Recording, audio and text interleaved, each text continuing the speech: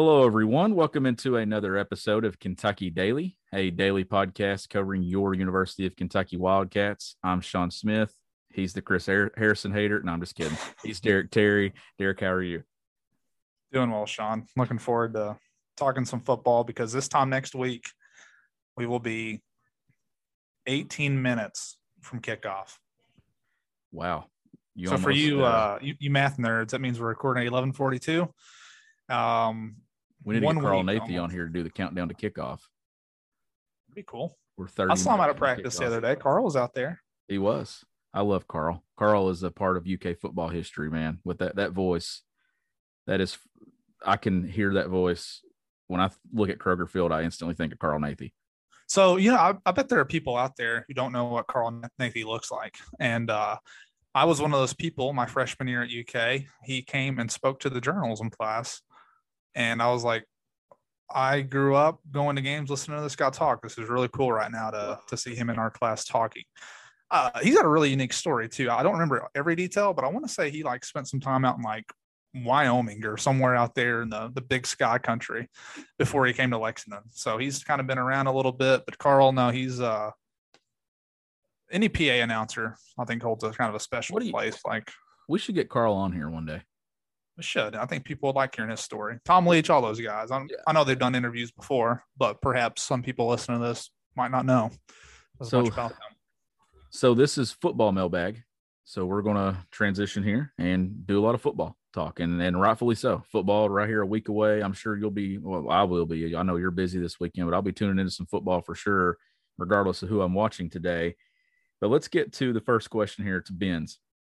Does UK actually have a better than 35% chance to actually land that 5-star from 2023?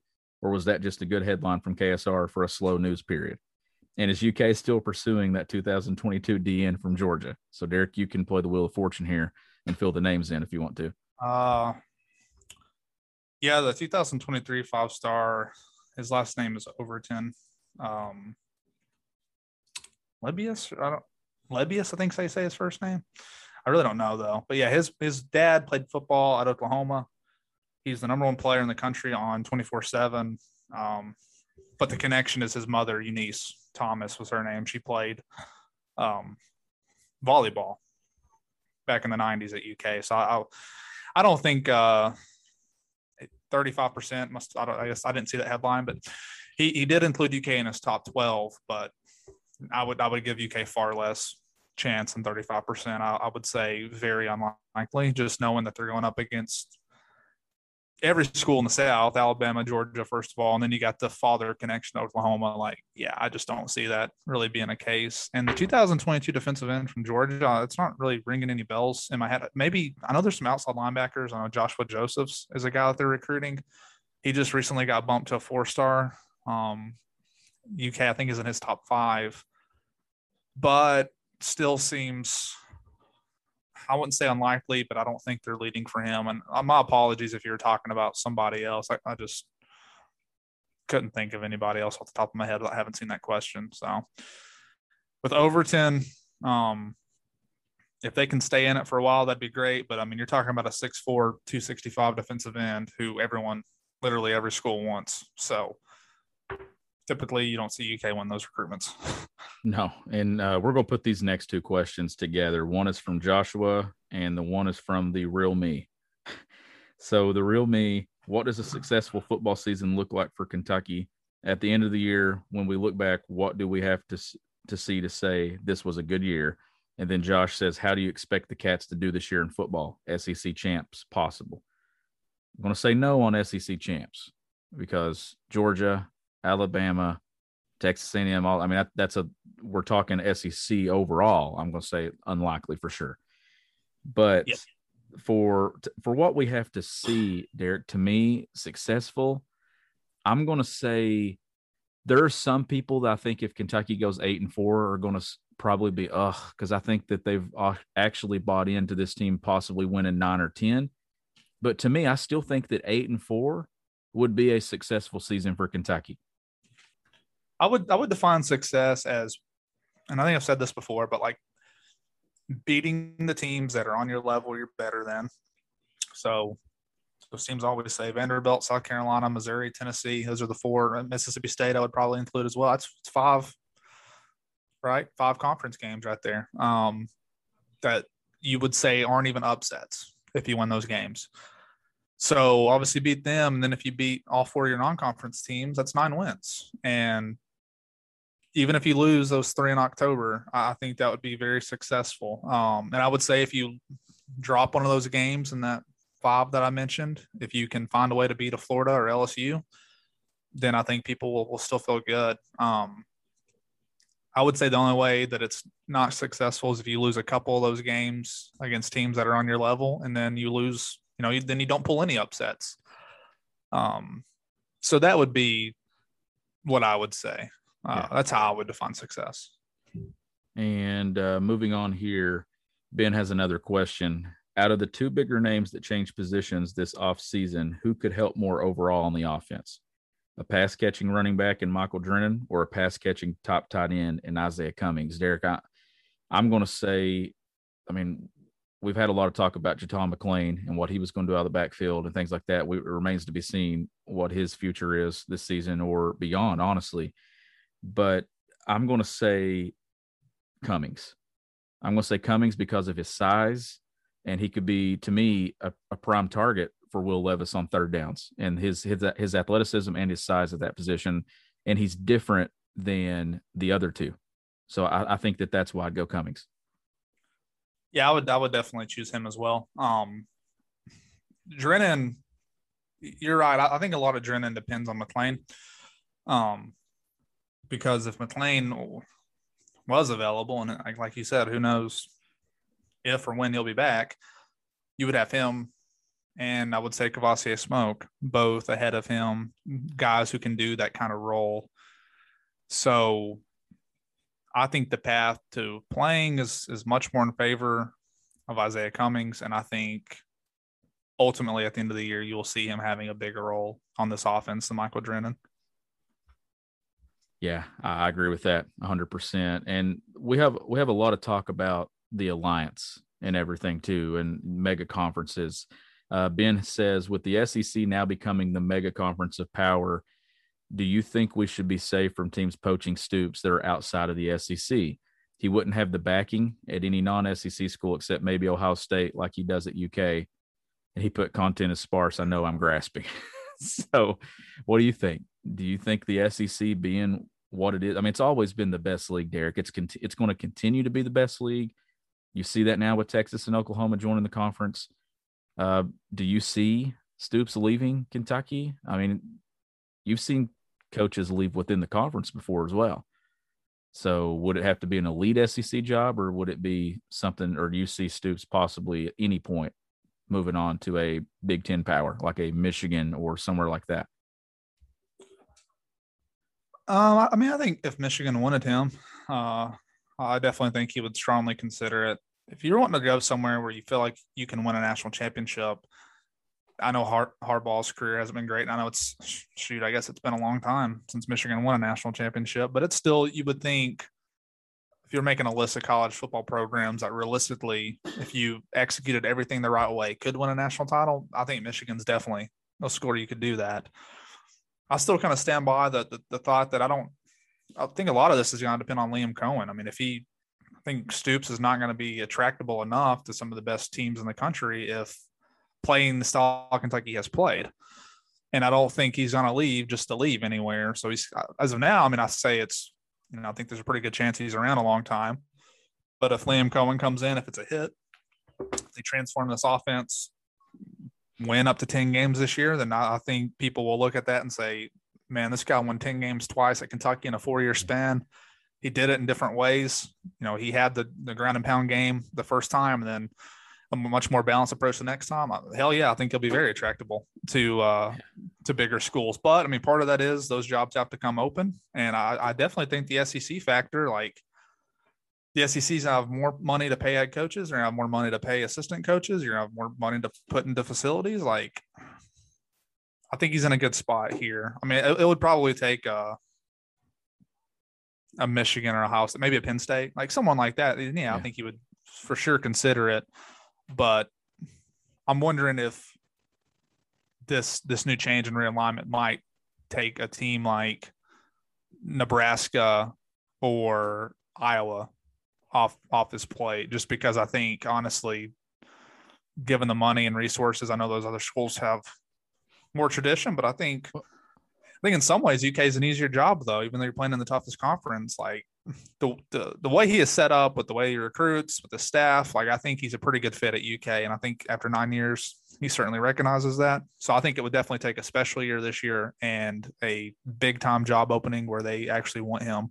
I would definitely think he could certainly leave. And Brandon, kind of staying on that topic, let's say Mark Stoops takes a big time job like Michigan. Seems most likely coach gets fired, and the offense looks really good this year. Who would replace him? Neil Brown. I still think Neil Brown would be the top of the list. Well, that's actually a good point to make with realignment. I mean, who knows what's going to happen with West Virginia, whereas maybe you saw a path where if he was building something at West Virginia, maybe he would want to see it through. Now with this uncertainty, if you're already a UK alum, you grew up in the state, you've coached at the UK. If he was not Mitch Barnhart's first call, I would be stunned. So that would definitely be my money, would be on Neil Brown. Yeah, I agree with that 100%. And Brad says, what does Michael Drennan's playing time look like in your opinion? He was so highly touted. I hate to see him not make it into the rotation. Eric, they put him at running back, which is a position that he was familiar with in high school. And with what's going on with Tom McLean, we really don't know how that position is going to shake out. Is it Lavelle Wright? Chris Rodriguez at the top of it. Like, where does it go? So I guess, do you see Mike Drennan getting some opportunities there early this season to maybe show what he can do? I mean, Kentucky's got 2 games out of the first 3 that you could see some guys and younger guys getting some snaps. Well, I guess I'll put it this way. We've talked about McLean. We don't know what's going to happen, so let's just take him out of the picture. Unfortunately, the book on Kavosiey Smoke is that he's not really stayed healthy in 2 years. If that pattern follows, all of a sudden Drennan's like the one dude who can kind of be a little bit more versatile for you. I do wonder if that will end up being his role, kind of a pass catcher out of the backfield, not as much turning and handing it off. I honestly think we're getting not too far away from, obviously, Chris Rodriguez is going to be the dude in that room, but I really do think we're starting to get closer to Lavelle Wright being a factor this year. Again, it's going to depend on guys in front of him. I just don't think he's going to be, I think he's probably done enough to earn carries, but it's still hard because other guys have as well. So I still tend to view Drennan in a light that things will have to break his way to play significantly, but I do think he's going to get some run for sure. And obviously you could see a big role if McLean doesn't come back and Smoke gets hurt, then I think you're going to see Drennan getting a lot of reps at that point. And I'm guilty of taking Smoke out because I'm so used to him being hurt that I kind of forget that he's still a factor there, but hopefully he stays healthy. I mean, he's dynamic when he is healthy. He's a good player. I mean, I don't think anyone's ever doubted his talent. It's just his durability. It's a hard league, man. It's hard to stay healthy. Yeah, like durability. Like he's not. UK has almost been lucky. Benny Snell never really got hurt, despite the number of hits he took in his career, and then Chris Rodriguez has been the same way. Don't jinx him. I mean, I don't. It's football. Like you never know. It takes one. Getting rolled up on one time, it takes one cut where you get hit the wrong way. I mean, it's a brutal game. It is. But in that regard, like seems like they've been pretty fortunate with running back health, really. It's only a kick, a jump, a block. It's only a serve. It's only a tackle, a run. It's only for the fans. After all, it's only pressure. You got this. Adidas.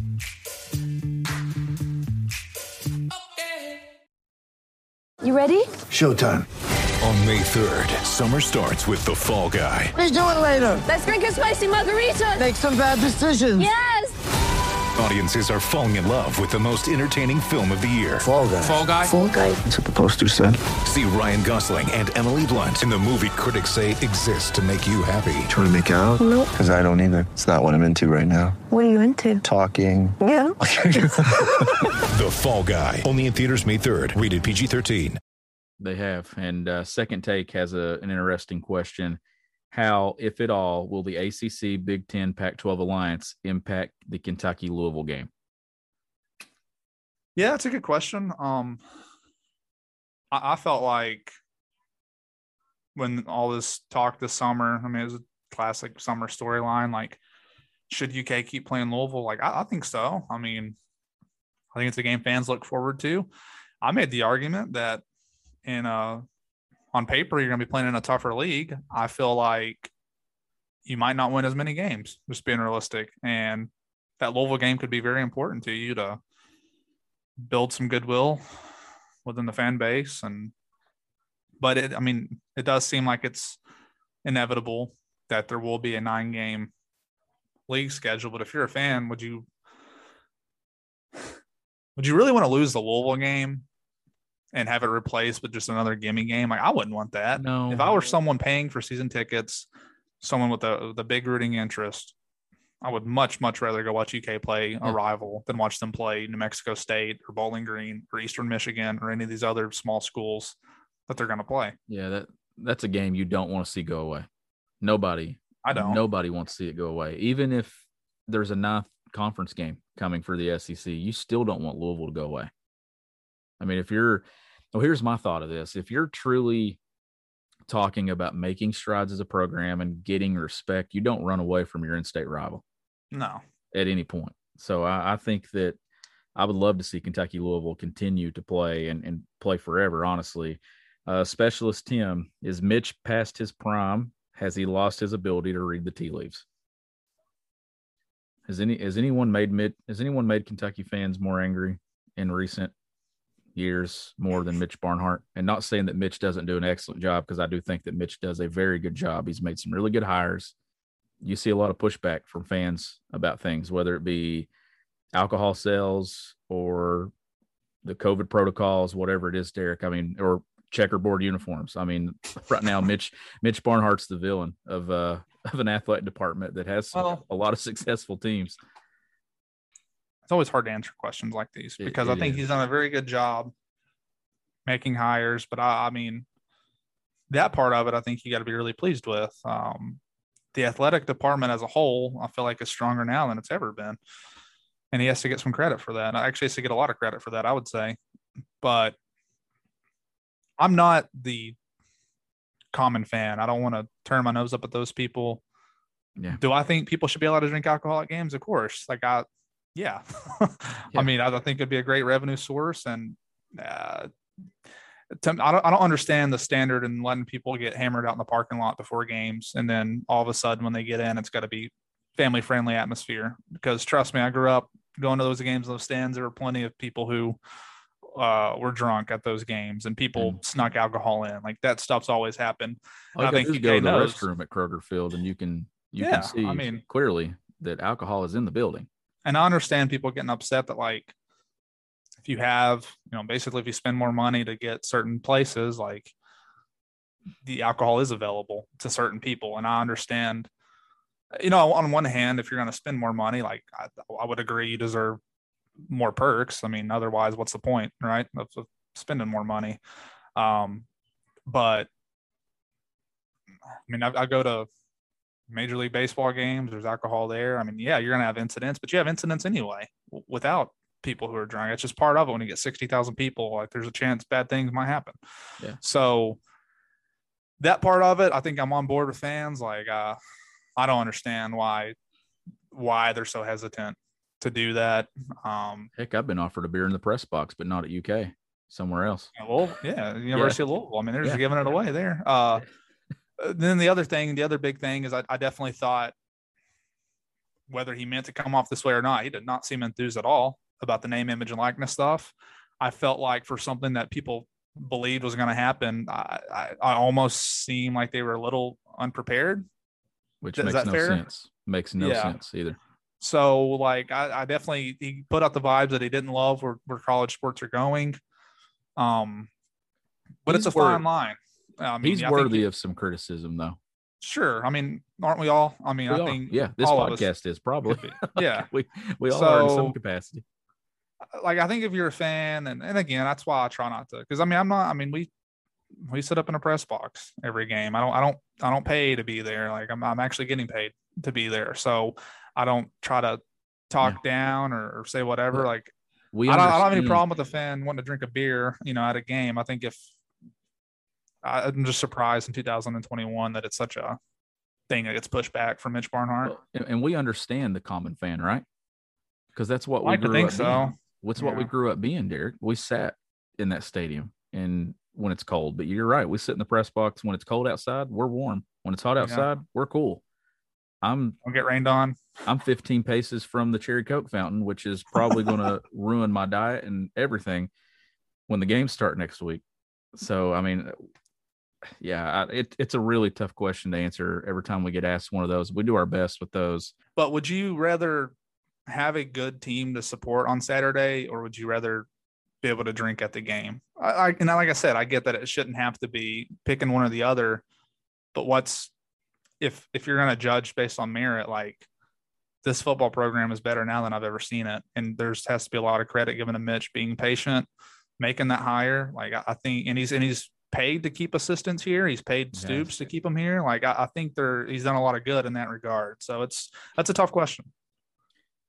And then Ezra has a question here in DMs. This is for Football Mailbag. Can you possibly see there being 3 first-round and second-round picks on this roster and even 6 draft picks in general?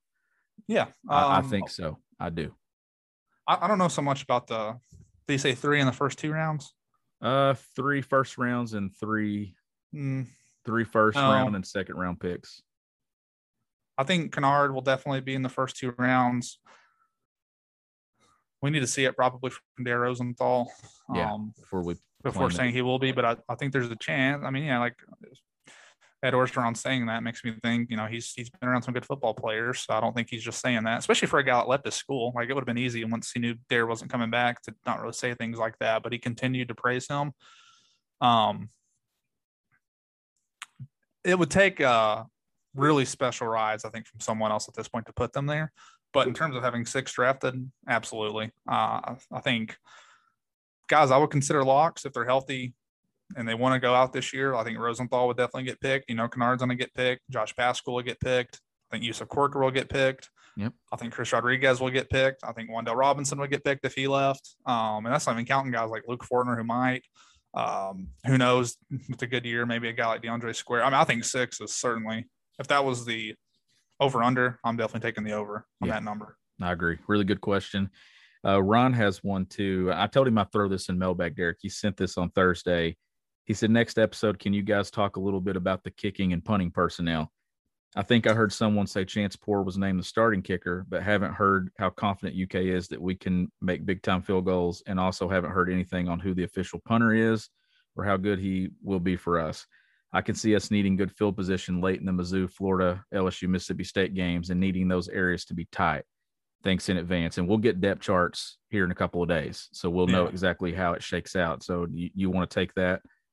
Yeah, that's a great question. So Chance Poore he's the kickoff specialist. Matt Ruffalo is the field goal kicker. And then Chance holds for Ruffalo too, from what I've seen in practices. So a little unique there where UK, like I think Ruffalo's on scholarship now. I believe so. So you're talking about 3 specialists on scholarship, which they've done last few years. The punter, I think he's had a little bit of a minor injury, but Wilson Berry is who they signed from Australia. He was out there for Fan Day, right? Yes, he was. I think he was out there. Yeah, he was. That injury probably just happened during camp. Who knows? Could have been any kind of leg injury. But I would say, ideally, he was brought in to be their starting punter. But also a guy named Colin Goodfellow, I believe, is who was doing the punting at the practice we were at. Remember last year when was it his name that we didn't expect to say on this podcast, or was it Cade DeGraw? There was one name that we were like, I already forgot. I can't remember. I think it was Cade. It was.